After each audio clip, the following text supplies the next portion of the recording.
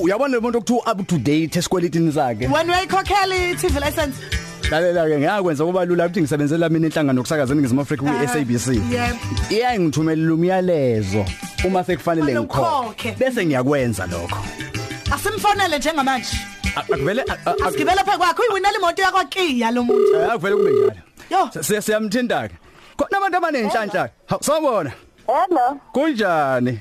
Ngikhona. Sikhuluma nobani? Ngifuna ubani baba? Sikuthinta silapha emsakazweni uKhozi FM. Lalela, uyazi ngiphethe indaba ezimnandi la angihleli ngento ulalele sisekhozini emsakazweni uKhozi FM.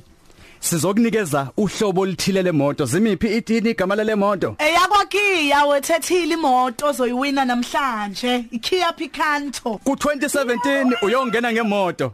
Yebo, ngakuyile baba. Uyile.